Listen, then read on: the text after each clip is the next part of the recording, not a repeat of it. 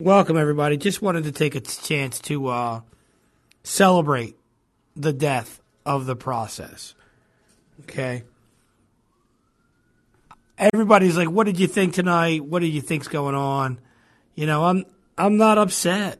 I'm actually happy because this has been a 9-year debacle from the get-go.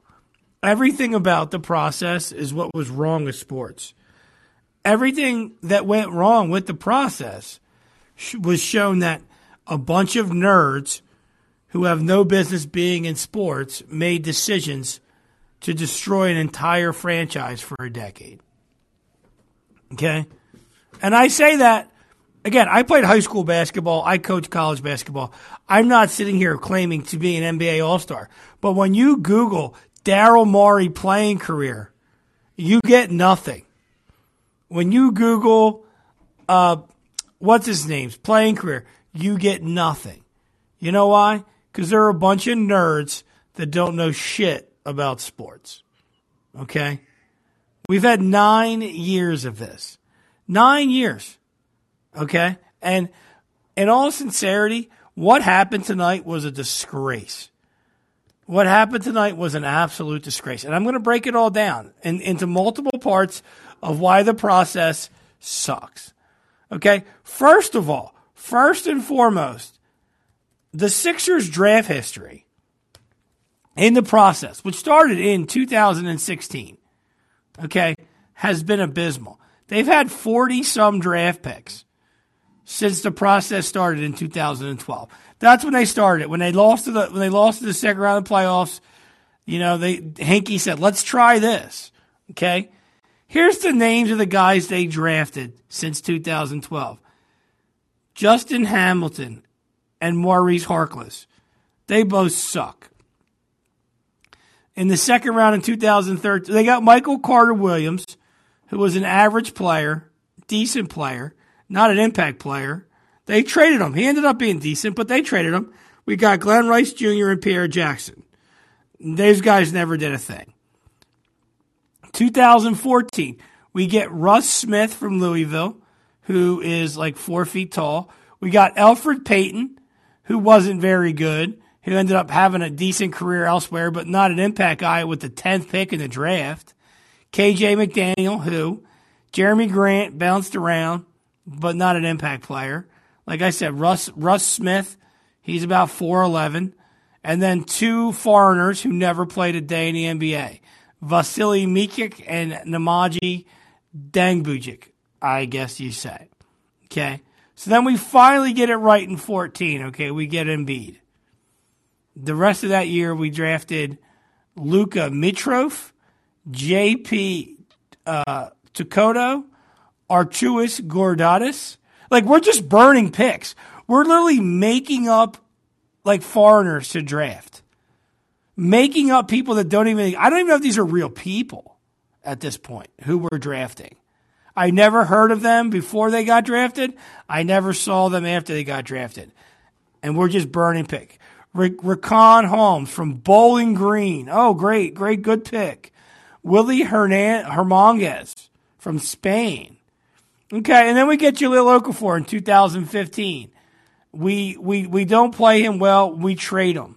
Okay, we get Kuzma in 16, and we got Simmons in 16, and we also got Timothy Luwawe Karabat, whoever the fuck that is. Okay, I mean, here, listen to the names that we're reading here, guys.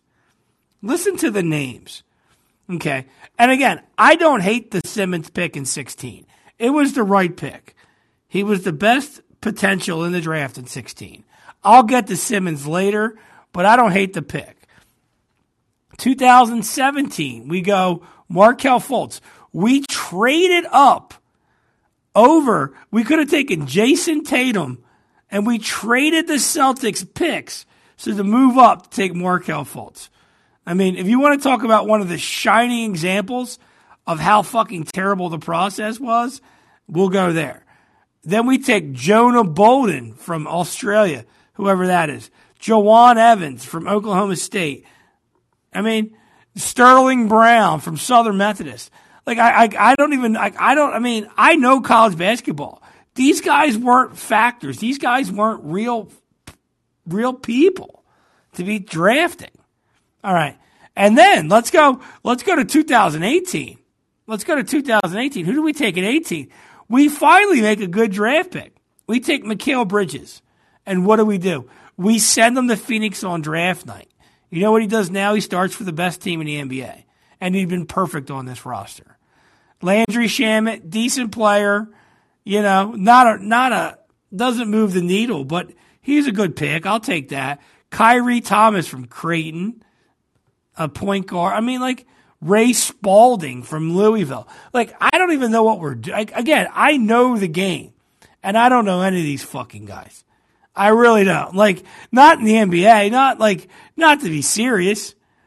And then we take Ty Jerome in the first round in 2019. Ty Jerome's never played a minute for the Sixers. First round pick, lit it on fire. Carson Edwards from Purdue, never paid a minute for the Sixers. Light that pick on fire.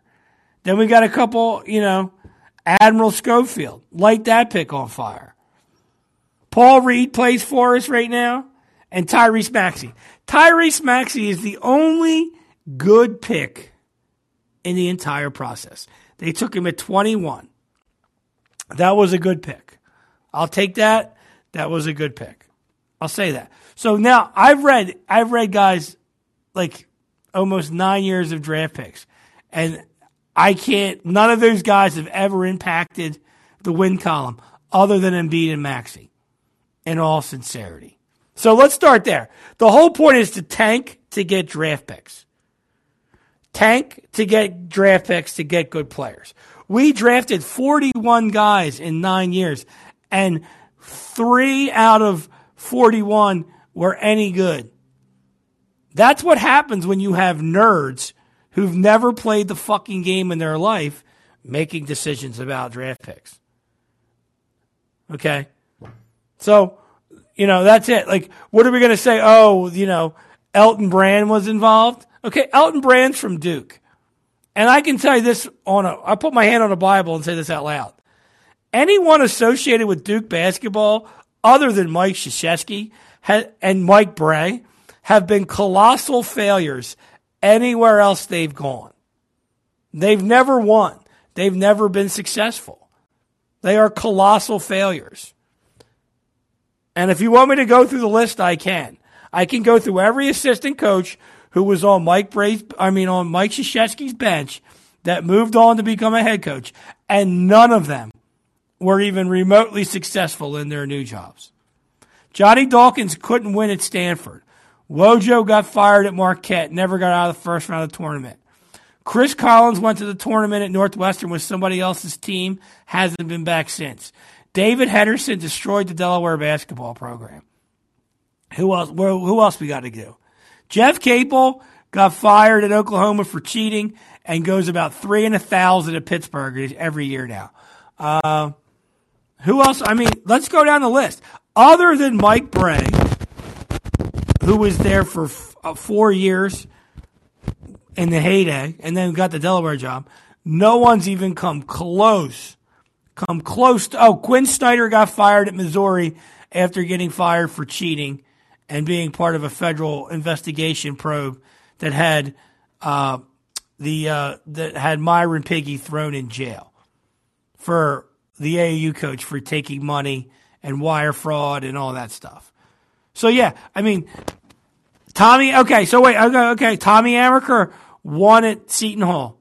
He got Shaheen Holloway and Eddie Griffith to come to Seton Hall. Magically and improbably come to Seton Hall. But somehow he's such a great recruiter, those two decided to go to Seton Hall out of nowhere, local kids. Then he parlays that into Michigan. And I've been alive since 1982. And the only guy to not win at Michigan since Steve Fisher has been Tommy Amaker. I find that odd. I wonder why that is. Maybe because they were on probation from Fisher and Tommy Amaker couldn't cheat when he was there to get players. Could be wrong. I don't know. Speculation. Tommy Amaker's done a great job at Harvard. So I don't want to say, he's been a colossal failure. He's been really good. He's been to a bunch of tournaments. He won a lot of games when Will Wade was on his staff. I'll give him credit for that. He had good assistants back in the day, especially Will Wade. We all know what happened with Will Wade. So do the math there, guys. Do the math. But, yeah, I mean, the process is a colossal failure. But let's talk about why it's a colossal failure. Besides the fact that it's been run by losers, to be honest, the entire thing, the entire concept is set up to be a bunch of fucking losers. Like, you're going to go in and you're going to try to lose games we lost games for 3 or 4 years trying to lose games.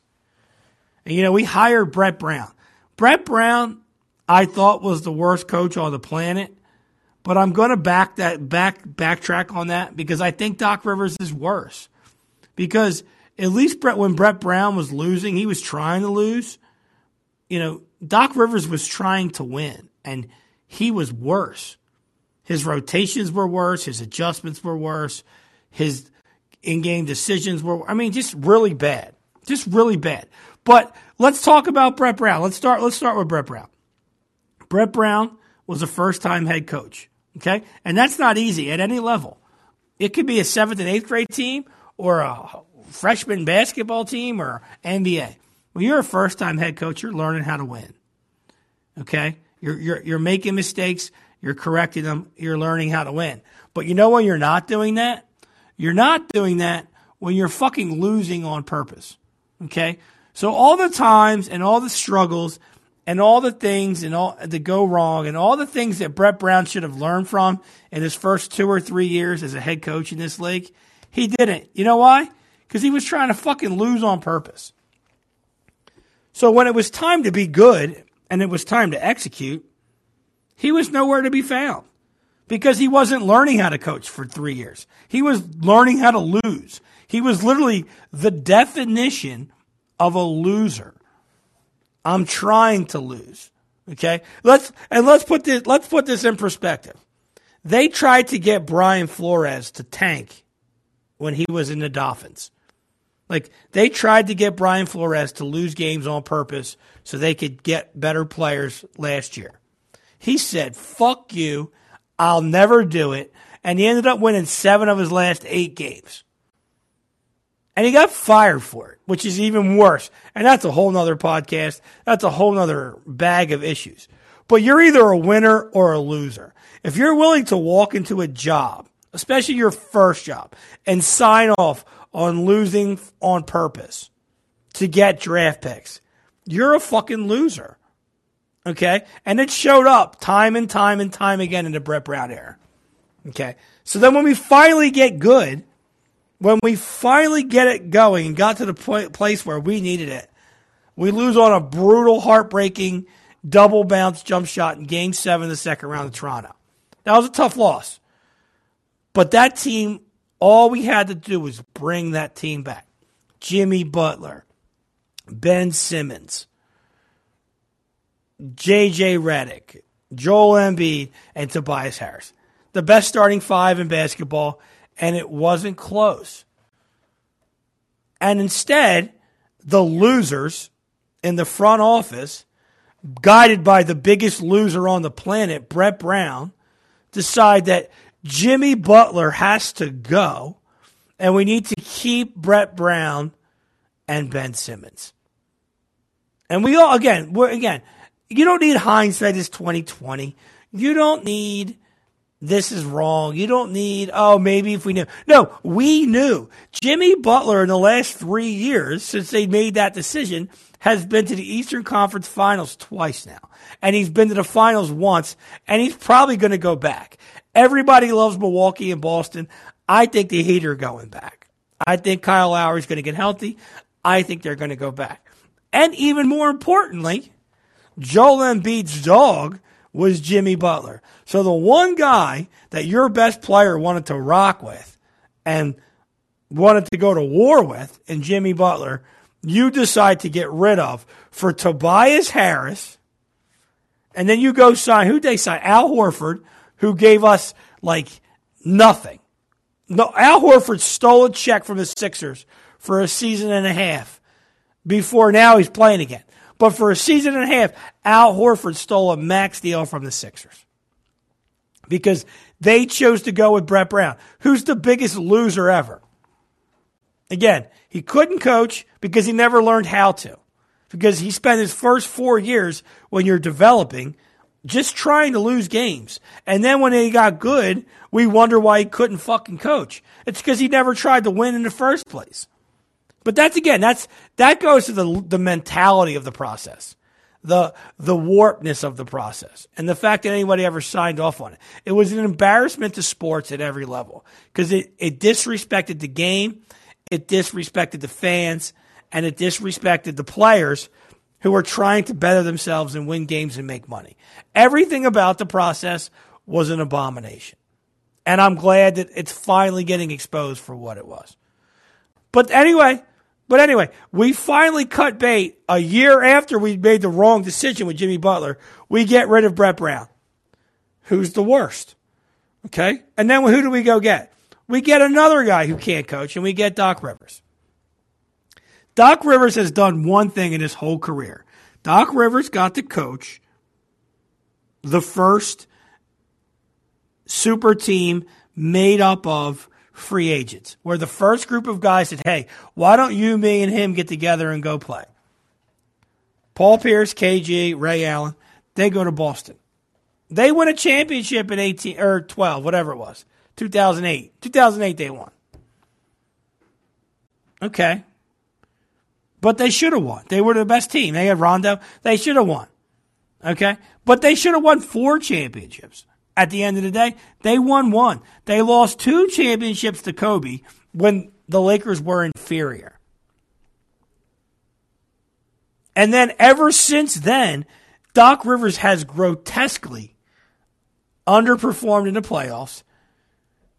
He's the only guy in the world to blow 3-1 leads in the playoffs. And he has excuses. This guy got up today in the post-game press conference and said, I do a great job. Bro, you got nothing out of your team for the last 2 games. You got run off the court 2 straight games. You made no adjustments. You inspire no one. Your players don't respond to you at all. You traded for James Harden, who is just he doesn't move the needle. Here's what drives me crazy about the Sixers. There's a very, very, very large sample size for James Harden not getting it done, not being aggressive, folding in the playoffs, playing scared, playing soft, grabbing. Again, who did you think you were getting? This isn't conjecture now. Like, this isn't first take. This isn't guys making shit up. It's a very, very, very large sample size. I don't live game to game. I live series to series and season to season. Okay?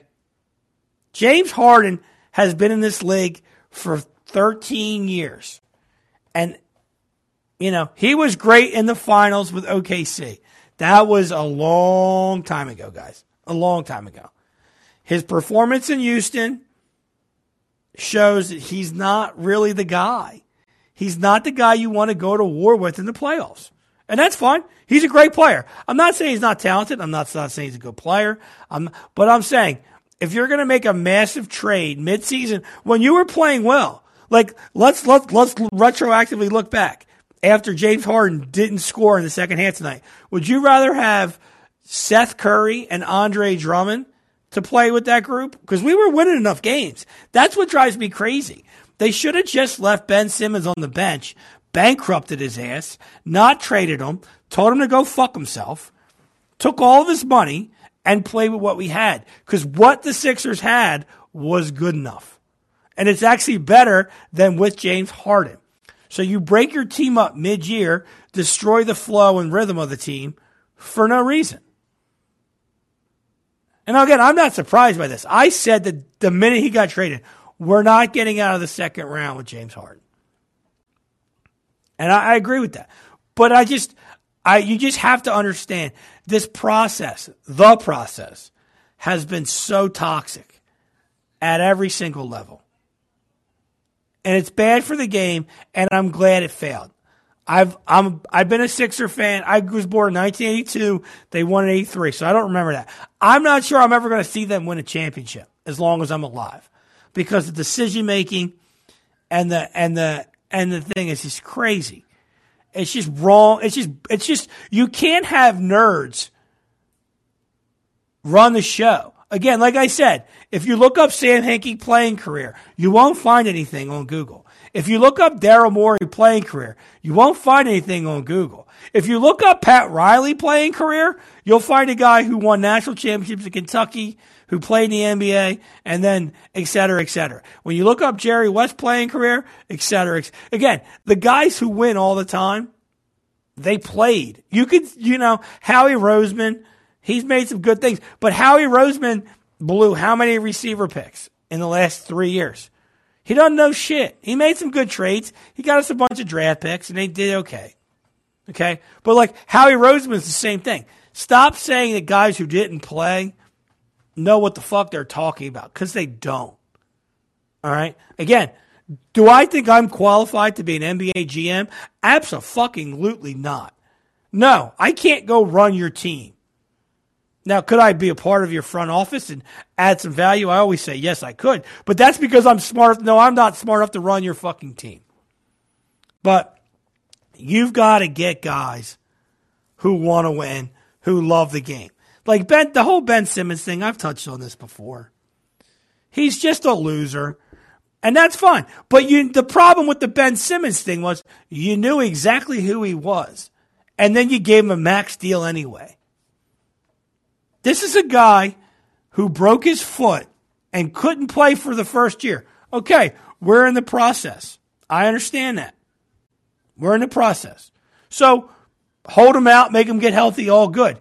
But you would think, like Embiid did, if he couldn't play for a year, he would stand his ass on the free throw line and learn how to shoot a fucking foul shot. He's now 6 years into his career. He can't score. He can't make a free throw. He can't make a jump shot. He never got better the entire time under his rookie contract. And your response to that was, let's give him the most money humanly fucking possible and get rid of Jimmy Butler. That was your response. Nerds in basketball. Get rid of the nerds. And finally, I'll say this. I love Joel Embiid. The guy plays his balls off for the city of Philadelphia. There's no ifs, ands, or buts about that. He's out there with a broken face. He's out there giving up his body. He's out there playing for the city. He understands Philadelphia. He understands what the fans mean to Philadelphia. He gives himself and the love that they deserve. But he, unfortunately, does not inspire people around him. And that's okay. That's a rarity. That's why the great ones are the great ones. Okay? But Jimmy Butler was a G who got people in line. He dealt with shit. Jimmy Butler was like the bad Leroy Brown that Joel Embiid needed, because he wasn't that guy, in the locker room to like crackheads call people out. Again, it's fine. Again, not everybody's built like that. Tim Duncan wasn't built like that, but he had guys around him, built a team around him he didn't have to be that guy. All right. But like Joel Embiid, he's only got 2 or 3 years left of his prime. And I love the guy, but he's always hurt. He's a big man carrying a lot of weight on bad feet. And he's always falling down. Like he falls down a lot. Like, that's the only bad thing I can say about his game. He's always falling down. So if you're always falling down, there's always more of a chance you can get hurt. And that's okay. But the window for Joel Embiid to be successful is about 2 more years. And in all seriousness, the only guy in my eyes who's untradeable for the Sixers is Tyrese Maxey. Because Tyrese Maxey is going to be a 15-year pro, and he's going to make a couple All-Star games. I've been following this kid since he was at Kentucky. I didn't love him in Kentucky, but I love him now. He just loves the big moment. He loves the big shot. He's not afraid. He's a winner. Okay? So what I'm saying is like I'm just glad the process is over because it is a failure. It is a monumental failure that sports should never try to replicate. You should never, ever, ever try to teach a bunch of guys to fucking lose for 3 years and then wonder why they can't win. When you act like losers, you become losers. It breeds losing. It breeds negativity. It breeds lack of accountability. Everything about the process was a failure designed by a bunch of fucking nerds who never played a day in their life. So if we could do two things in sports now, if we could respect the game and compete, and what I think we should do, I'll wrap it up with this. What the NBA should do is this. They should add 2 expansion teams, get to 32 teams. 16 teams make the playoffs.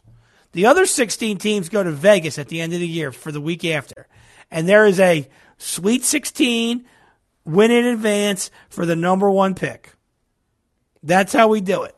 You're playing for the number 1 pick in the draft and see how many people want to tank. See how many people want to be shitty when the number 1 pick's on the line. Everybody will put their best foot forward to have the best chance that if they don't make the playoffs to get the number 1 pick. That's how you increase competitiveness in the NBA. But you incentivize failure, you incentivize losing, you incentivize lack of competition. All right. And I'll tell you what, we all know from the play-in tournaments that these games rate. The Sweet 16 for the number 1 pick, to me, is way more compelling than a first-round series. I'd watch those 4 games, 15 games before I watch a first-round series. Make these guys play. To me, that's the answer. 2 expansion teams, put 1 in Seattle, put 1 in Vegas, move Memphis back to the East, and then let's go. 16 and 16, 8 and 8, and then you're playing for a number 1 pick every year. Ratings bonanza, neutral floor, have a bubble.